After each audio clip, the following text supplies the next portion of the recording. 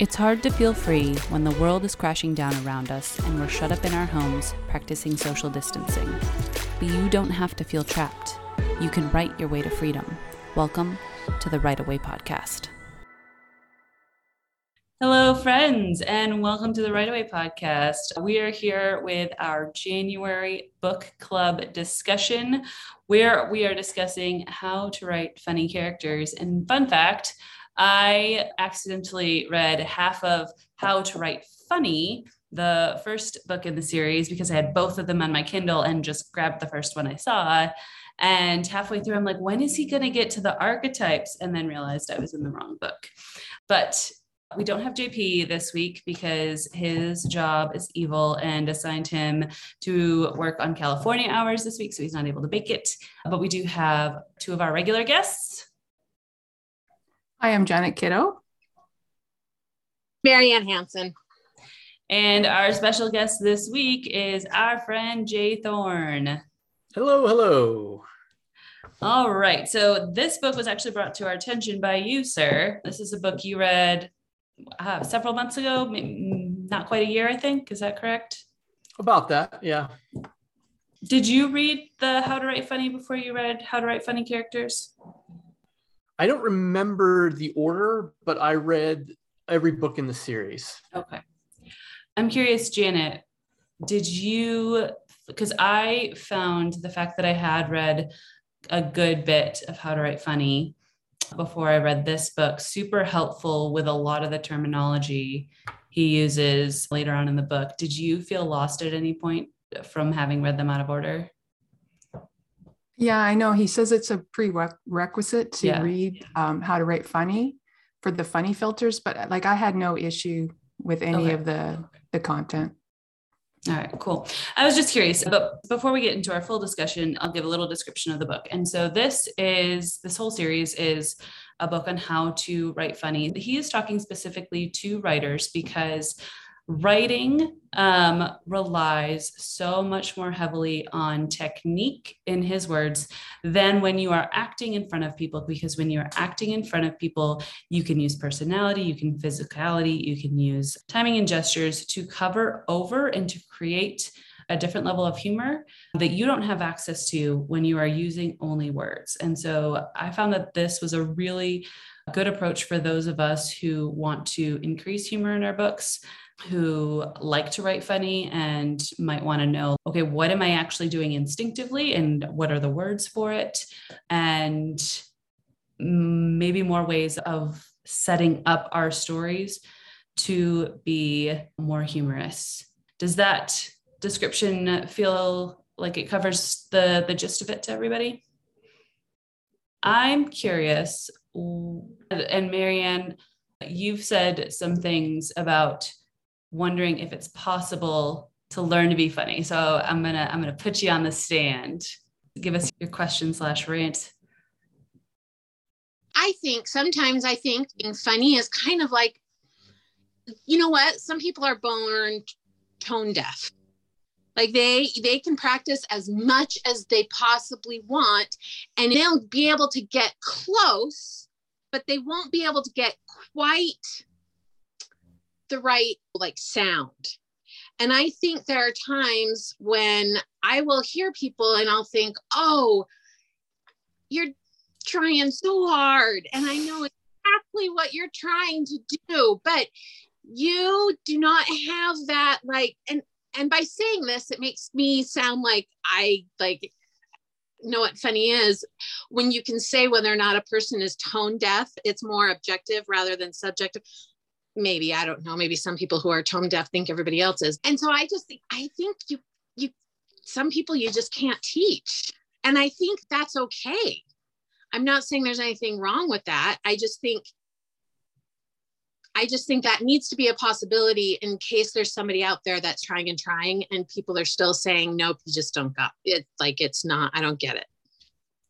I really liked your reference of tone deaf as a comparison, because I think I read somewhere once upon a time that with Mandarin first language speakers, there is only a 3 or 4%, and that's a tonal language, so it requires that you can hit the tones. There's only like a 3 or 4% of that population that actually is tone deaf, that even growing up in that population. So I agree with you that there's always going to be a percentage of people who just are never going to be able to be funny on purpose. They're probably the people who are the funniest, not on purpose, which would fit into some of the archetypes for sure and could be funny.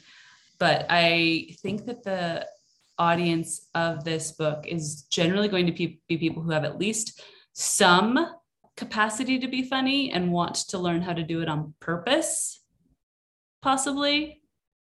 What are your guys' thoughts? I just want to put some hope out there because I think that with practice, you can still learn comedy. I like that. I'm not disagreeing with Marianne. I think I'm seeing it a little different way in that I don't know if Dicker's goal is to make writers funny as opposed to making them funnier. Mm-hmm. So I think that's what's tricky is like with the tone deaf example, like people with perfect pitch, like that's scientific. Like you either have perfect pitch or you don't. You don't like sort of have perfect pitch or you don't have close to perfect pitch. Like you have it or you don't. I don't think funny's that way. Like I think it's a spectrum, right? And some people are funnier than others. Marianne is way funnier than me, but I do some stupid stuff that's funny. So I'm not funny. So I think for me, that's what's really empowering about this book is that it's basically saying wherever you are on the funny spectrum, you can move yourself forward. Like you can be a little bit funnier. And if you already have a natural affinity for humor, then maybe you can be explosively funny. But even if you don't feel like you have a great sense of humor, you can make some progress with these techniques. And this book too, I thought was great in how they have how he has the archetypes there and how he talks about, I loved everything until probably chapter 10, when it started talking about writing out your outline and those types of things. But everything else, I thought this is perfect to be able to take these characters and to look at them and how you're using them and how to develop them. And I was listening to a podcast and a director was on it, which is all very specific. And he directed he had some sort of a thing in Men in Black. And Tommy Lee Jones was really upset because he thought that he was not going to get any of the laughs and that Will Smith would get every single one of them.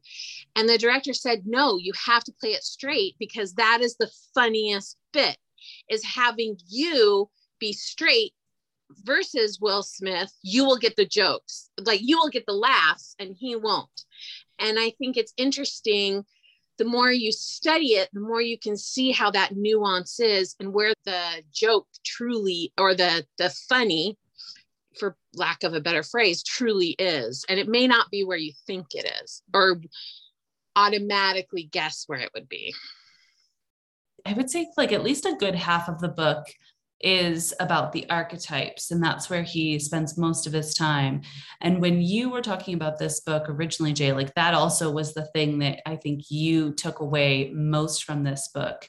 And I think you're the only one who's actually had time to put this in practice. So I don't want to distract you from the thought thread that you're on, but after that, would you give us a description of what the archetypes are for people who haven't read the book, and then maybe talk about what you've been doing with them? Yeah, that's a good setup, and it's exactly what I was going to mention. Excellent. So here's the podcast takeaway. Like, here's the soundbite that's going to encapsulate the whole conversation. This was the revelation to me. When you're writing comedy, not performing, but when you're writing it, the funny is not in the gag or the joke. The funny is in the archetype and the context in which the archetype exists. That's what creates the humor. So like in the book, he talks about Melissa McCarthy's character in Bridesmaids, I think it was. And he talks about how, what's that? Her archetypes were the Lothario and the Slob, right? Right. So it was, you take two archetypes that don't necessarily go together, like the Lothario and the Slob. You then put them in a non-traditional gender recognition, because usually those are attributed to a man in most of those kind of stories. And then you put that character in a straight situation, and that's the humor, because he's like, you'll run out of jokes, you'll run out of gags. And so that's where the comedy comes from.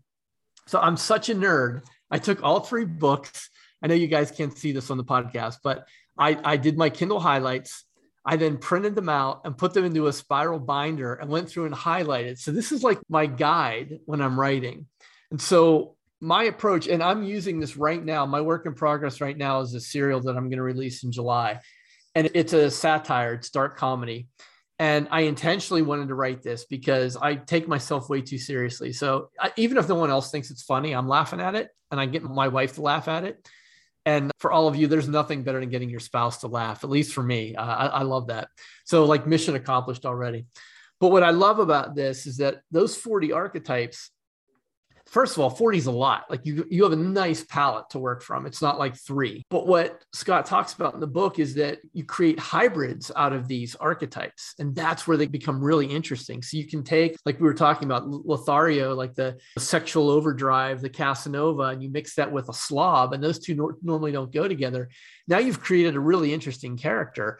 Comedy aside, that's just an interesting character. So when I was starting to write this series that I'm on and creating these characters, I intentionally went in and spent time like creating these hybrid archetypes that I knew when I put that character into a very straight situation, it was just going to be funny because that character was just going to do what they do. Like I didn't have to write the gag or create a joke. They were just being themselves. And that's what made it funny. So that's how I've been using it. I think one of the best things I took away from this book was what he said. And this was just putting something I know in a different way of phrasing it that kind of just hammered it stronger in my head, is that the humor and the strength of the character comes from knowing what they're going to do, aka expecting what they're going to do. And I think a lot of writers will be like, well, if they do the same thing every time, that's boring.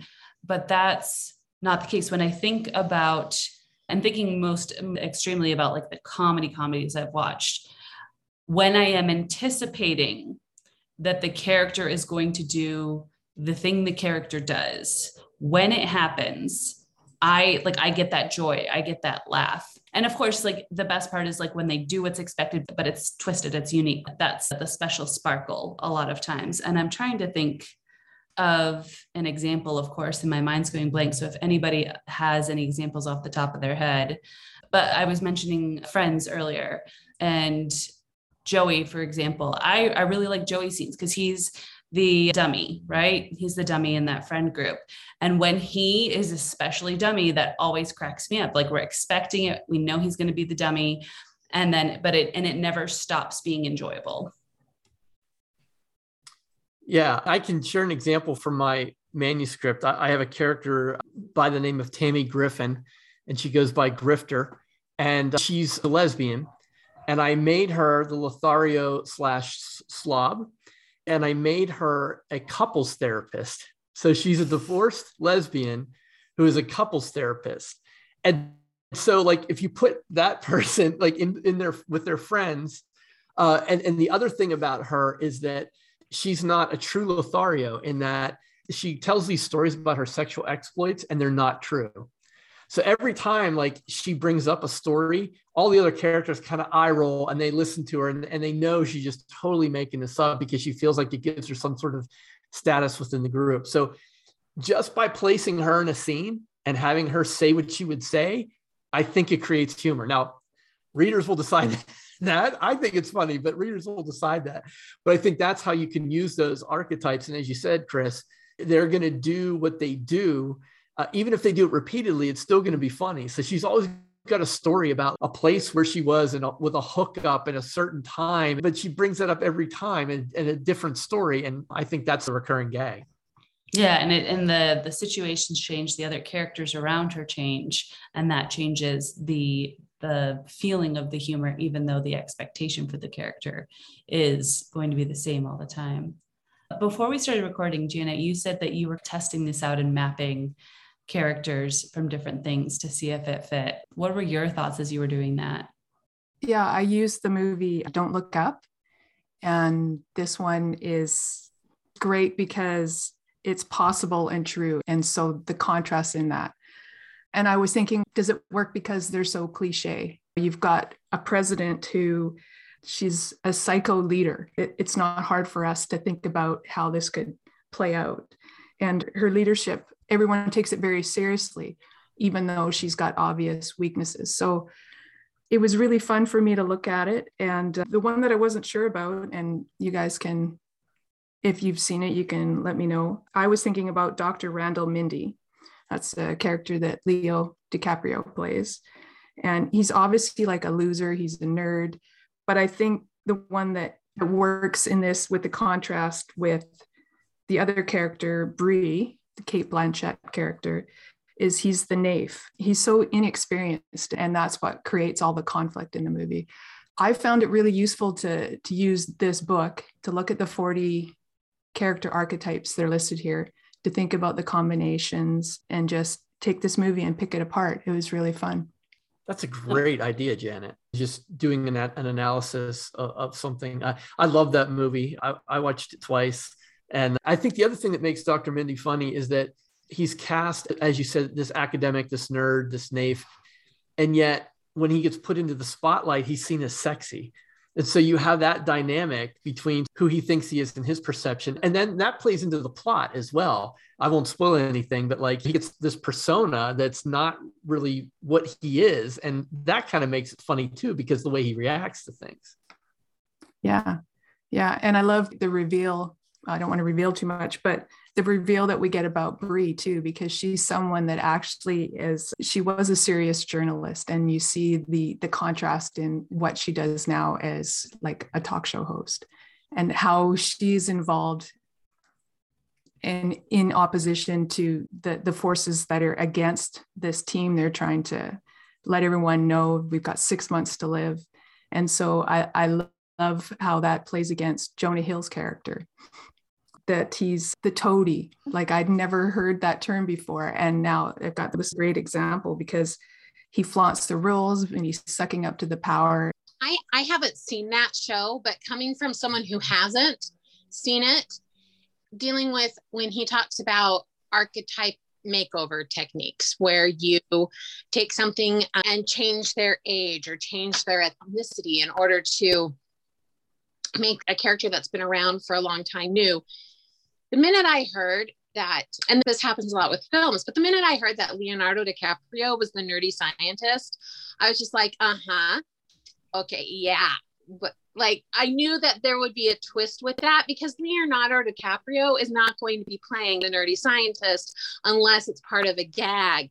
And just knowing the vice president's son, and now I can't think of his name right now, who played the Jonah Hill, like knowing that that's who that was underneath Meryl Streep, I'm like, okay, like you can already see the dynamic building with that. And I think that a lot of times with writing too, I don't know if anybody else does this, but I'll have the person of who I'm thinking of in my head when I'm writing the character. And sometimes it will actually look like a real person, and sometimes it'll be this fuzzy being in my head.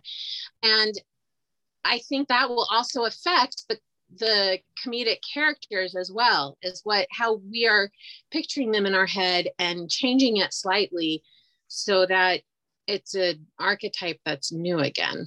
So how did you feel, Marianne, then when he talks about never being on the nose, and he suggests don't use celebrities, don't reference current sports heroes or movie stars, because something is going to get lost in your archetype by using those? Oh, no, I'm just saying like in my head as I'm writing it. So I don't generally put anything current in what I'm writing or name brand or anything like that. Is that what you mean? Or is it the fact that using that idea in the back of my head? Because more of it is it's just a way for me, especially when I'm doing the description, of me being able to describe the person more accurately if I have a picture of them in my head. And then one of my characters who looks like Ricky Martin may or may not refer to Sheikh Gabon, but I feel like that's timeless and universal. So I'm okay with that. I think everyone at some point will need to and will have had Sheikh Gabon. I think what Janet was referring to was in the book, Scott said, if you base your character's solely on fictional characters, it's like a copy of a copy. Like when I first started writing, I would cast characters and I would find pictures of celebrities on the internet and maybe in the role of a movie, and I would use them. And I stopped doing that because I've realized, because they're a character playing a character. So it's a bit odd. So what I started doing, and I'll never reveal, is I start using people from my real life. If you think about the people who you interact with, they're all comedic archetypes, all of them, right? So I started using real people. And for me, it totally clicked into place. And I was like, oh, what would Bill say in this situation? This is how Bill would react. And it's really true and spot on. So my question for you, Marianne, as a more intuitive comedic writer is, and like you seem to have enjoyed like this discussion of archetypes, how do you think it's going to play into how you write it all now that you've read this and have this knowledge? I think it will, in that because for me, when it's been more intuitive,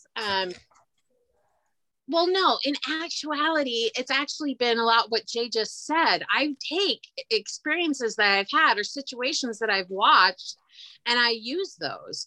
I will manipulate them a little bit and change things a little bit. But the thing that I like about this, about reading this now, is before I just knew what was funny and what wasn't, but now I can label it a little bit more and put in a little bit more characteristics or descriptions that go with that type, and to make sure that it's not cliche or it's not stereotype. I really enjoyed how the phrasing he used about making sure that you use archetypes and not stereotypes. That really just kind of was like a pow moment in my head, because I hadn't thought about it quite that way before, and how you can stay away from dangerous areas, if I can say it that way. But I think I'm going to read his other 3 books about this, because sometimes people will ask me, well, is this funny or is this it not? And I can usually say yes or no, but he helps me to be able to say why. Mm-hmm. Yeah. If you guys want, it might be cool. I'll read a very short excerpt of one of these archetypes so people get a sense of what we're talking about. This, I think, is relevant because Janet mentioned the character, Jonah Hill's character in Don't Look Up, I think could be also this archetype. It's number 5, the bumbling authority. So the bumbling authority is a character that has some position of authority in society, usually a relatively low rank, and who fancies themselves powerful and influential. The bumbling authority often has some kind of insignia that they're compelled to show everyone, a badge or ID or certificate of some kind that proves they have authority. Audiences love to see authority figures lampooned, which is the sole function of this character. And then he goes on to give examples like Principal Rooney in Ferris Bueller's Day Off, Ralph Cramden on The Honeymooners, Ace Ventura, Pet Detective, Buzz Lightyear, Ron Burgundy in Anchorman, Chief Wiggum on The Simpsons. So these are examples of the bumbling authority. And it's a real succinct way of creating, like, that's one of the archetypes. And there's 40 of those. So it's a really great resource. And I will say too, I once again listened to this book, and I highly recommend the audiobook because he puts in the movie clips. And here it's not him reading the script, it's the scene from the film. And that was incredibly helpful and fun. I'm going to say the word funnier, because it is grammatically correct technically. So there's one thing that I instinctually rebelled against later on in the book, and I'm curious what y'all feel about it. So I'm going to read a couple of excerpts from the book. And this is where he's talking about the difference between dramatic characters or dramatic stories and comedic characters. And he's classifying the 2 modern types of stories as comedy and drama. And comedies are the stories to make us laugh, and dramas are the stories to make us cry. Dramas encompass tragic and epic stories, and comedies encompass everything else, including most horror, science fiction, and fantasy, anything meant to be fun. And so he says, dramatic characters are meant to be complex, nuanced, and contradictory. Audiences want living, breathing, flesh and blood characters in drama. But comedy, on the other hand, doesn't need any of that. Comedy is any work of entertainment the audience meant to treat not like real life, but like life through a funhouse mirror. It's an artist's crazy interpretation of real life, where one central thing is off kilter and things don't work the same way as they do in the real world. Audiences don't expect the characters in a comedy to be believable flesh and blood people. They expect them to be mere symbols or two-dimensional representations of people. They're us, but through the funhouse mirror. And he goes on to discuss a bit like a more of like when people try to blend them. But he still like sticks to this point, and he emphasizes it several times, that anything that's not drama, the characters need to be limited to these two-dimensional representations.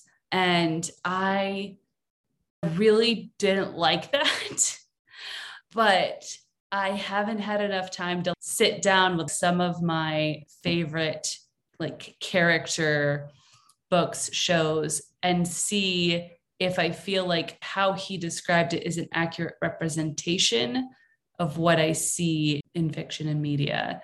Do y'all have any thoughts on that? Honestly, it didn't even hit my radar. You were too excited. You were running off on to write the archetypes right then. I didn't even pause to think about that. For me, the archetypes are the gold in this. I don't remember if it was in this book or other books, but he has whole sections on the industry and like breaking in and the writer's room. And as a novelist, like none of that was really relevant to me. And so those parts I just glossed over. I probably did that for that part too. He does have, I will say, like at the end of this book, he has like some insights on the business of being a writer that was very like entrepreneurial, indie publishing focused. Even if he didn't say it that way, he's like, yeah, like you should be like merchandising your stuff. It's a view I agree with and love that. But this particular thing, I just had this urge of like, I need to examine this and see if I feel like he is accurate when I look at things closely, like when I put it under a microscope. Are these just 2D characters that have just enough depth to make me perceive them as 3D characters or not? Yeah. And see, I took that when I was reading that, thinking about comedy is it's something that we want to understand quickly. And so that's why they're two-dimensional. As writers, we don't want to write somebody that we know. We want to write somebody that everyone can relate to.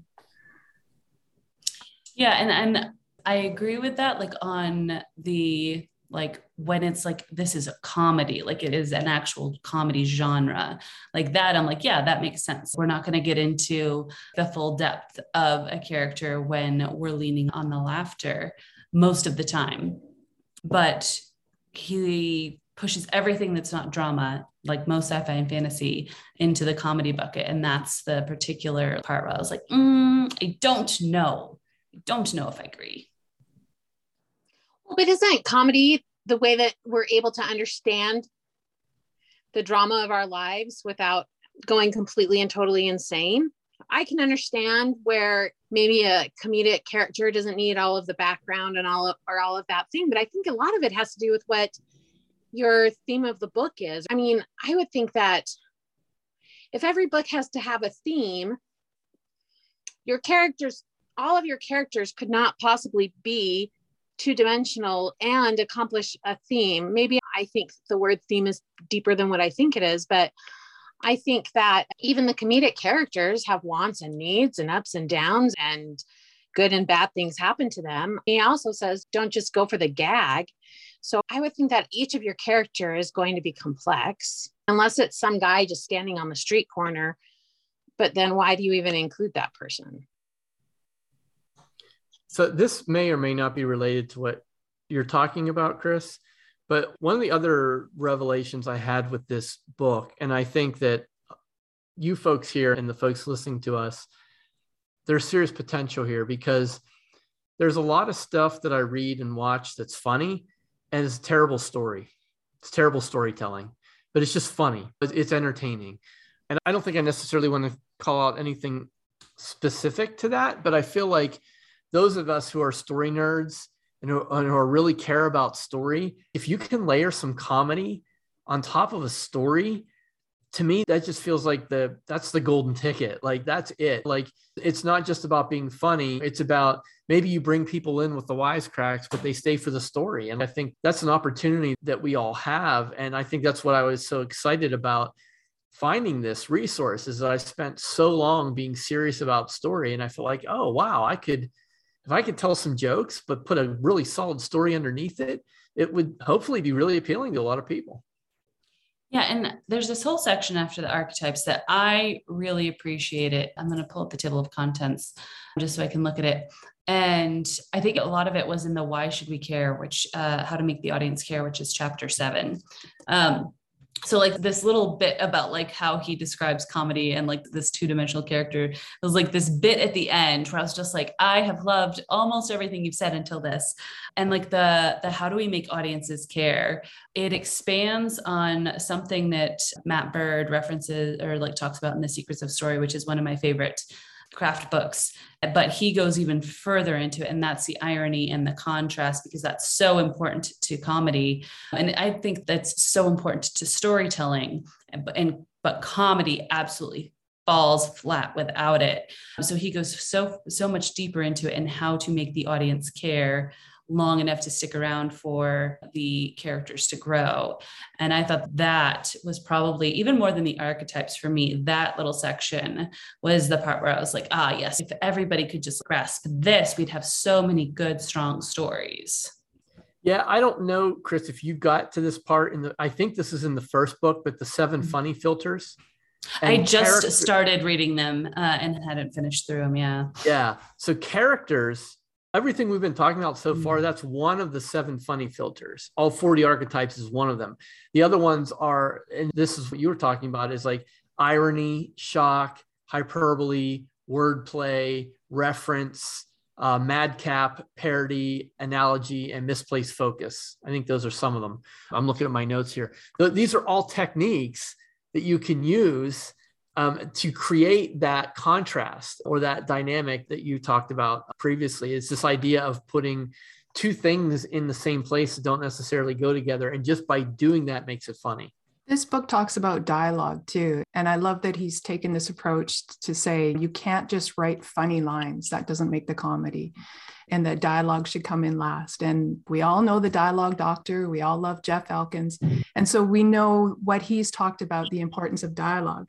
But I love the idea in this book, how he talks about having a really strong outline, basically, having the strong story beats, making sure your archetypes are doing the work that they should be doing. And then, like Jay, you said this earlier, then the dialogue just comes. It just flows because they're saying what they should be saying, and it's funny.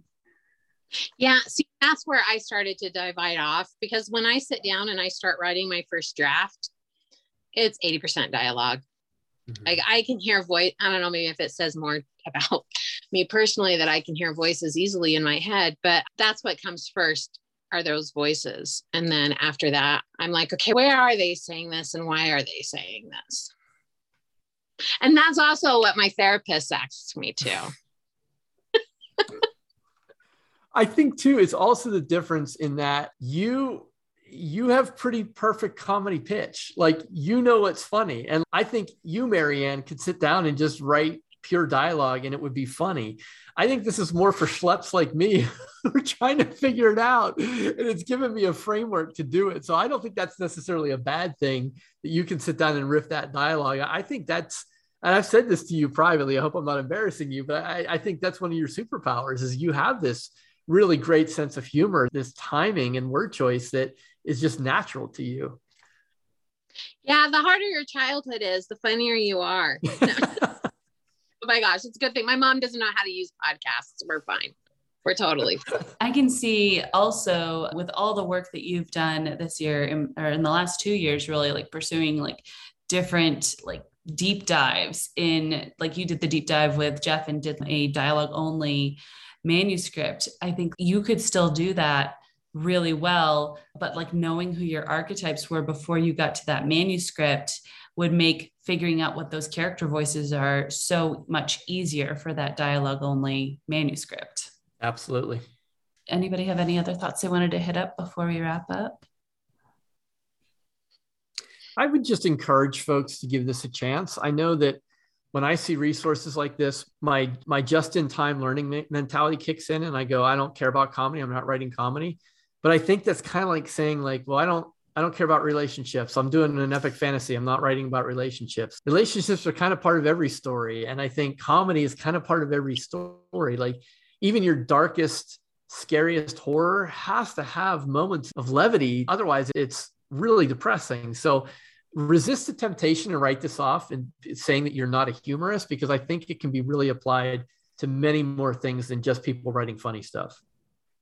Yeah, I would agree, because while his focus is comedy, because that is his realm of expertise, so many of the tactics that he uses, like you could say, this is how you create an emotional response through these contrasts, and the awkwardness specifically is more comedy related, but all of the contrasts and kind of the depth between what one character expects and what one character happens could be the cause of so many different emotions, and not just laughter and humor.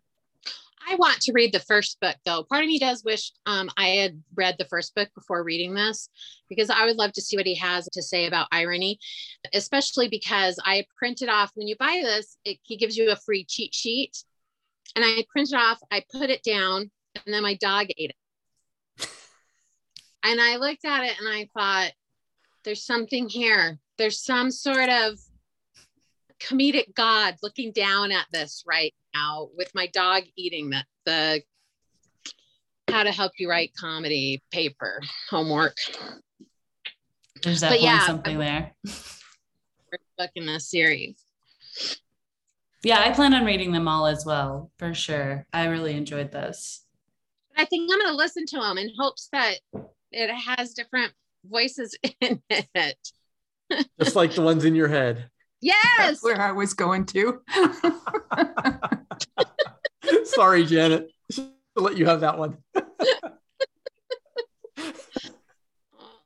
Thank you guys so much for joining us on this discussion. This book is one that's going to stick with me. And I know I'm going to be examining a lot of what I read and watch right now, trying to figure out these different archetypes, and sitting here with the book open, bit like at least the table of contents being like, are they a space nut or are they a naif? But I'm like, okay, I got to pull this apart so that I can like really understand it. But I'm excited about doing that. I assigned myself homework, Marianne, so maybe that can fit into the dog eating your self-assigned homework somewhere.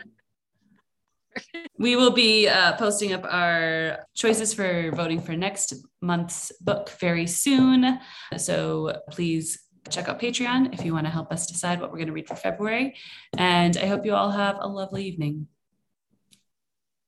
Thanks. Bye. Bye. Bye.